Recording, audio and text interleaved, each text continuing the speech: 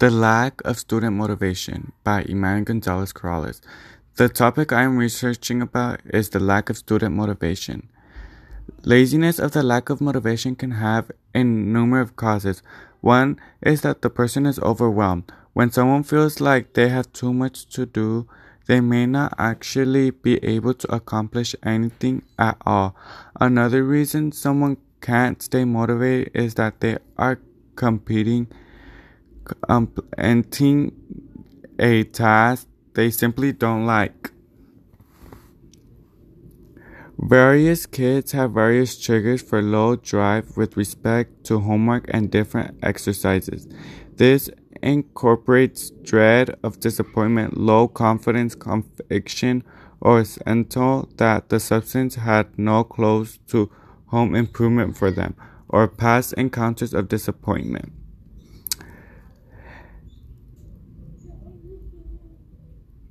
Individual students may suffer from physical, mental, or other personal problems that affect motivation, mentally or physically health problems.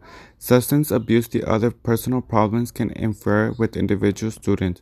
Motivation to exert effort in a course depression, for example, may decrease energy levels, where bipolar disorders may increase the intentions but interfere with the competition of goal-directed activities. The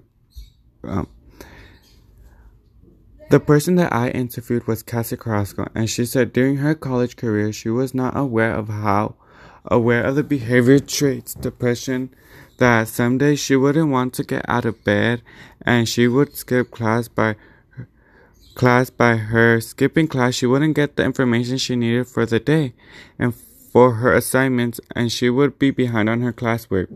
It wasn't until she found out what depression was and she connected that to her behavior and led her to look for help. There are many types of things that led to depression. For example, abuse caused depression because you're physically, sexual, or emotionally abused.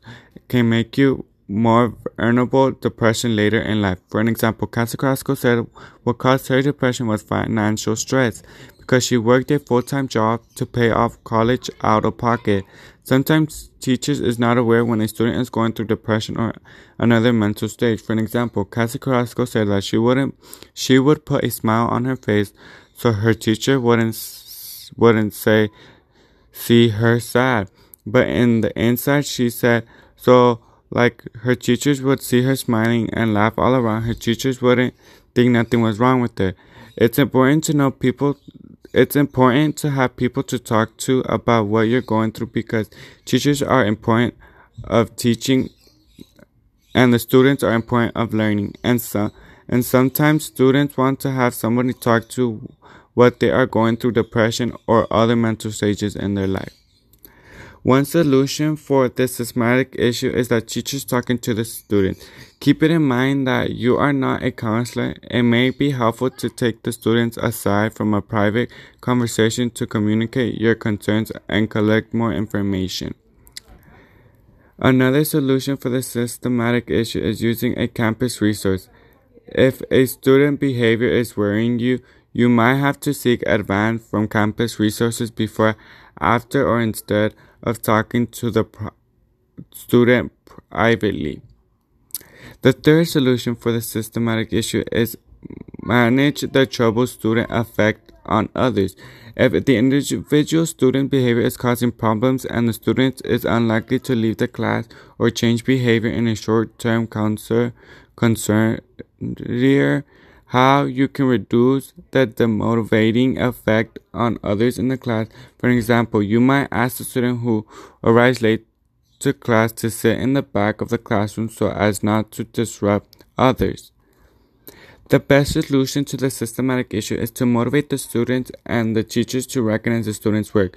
Students look to teachers for an approval and a positive reinforcement as more likely to enthusiasm about learning if they are not feeling work is recognized and valued. What this piece of evidence is trying to say is that students feel more motivated to go to school when their teachers recognize their hard work in the classroom and that keep that student motivated. So the other solutions are not good, because when recognizing a student's work, it makes them seem that the teacher is really been seeing how hard they have been working in their class and seeing that all the hard work they've been putting in the class is paying off. If your classroom is a friendly place where students feel heard and respected, they will be more eager to learn. A good job or nice work can go a long way. What this piece of evidence is trying to say, even when this nice work or a good job to your student will make them feel like the work they are putting in is good for the class and that they are working hard. The teachers recognize students working as strong solution. The teachers talking to the students seeking campus resources are removing a troubled student from the other, because when teachers talk to the student, they really don't care when the teacher talks to them, because they always say, I'm right and she's wrong. Also, seeking campus resources will not work, because what can they tell a student to motivate them to come to school and do a great job? They really can't do anything, and it really is on the student if he is willing to listen to the campus resource. Also, removing the troubled student from other won't work, because they will get madder, because they would say, what was I doing, and be less motivated to be doing better in class.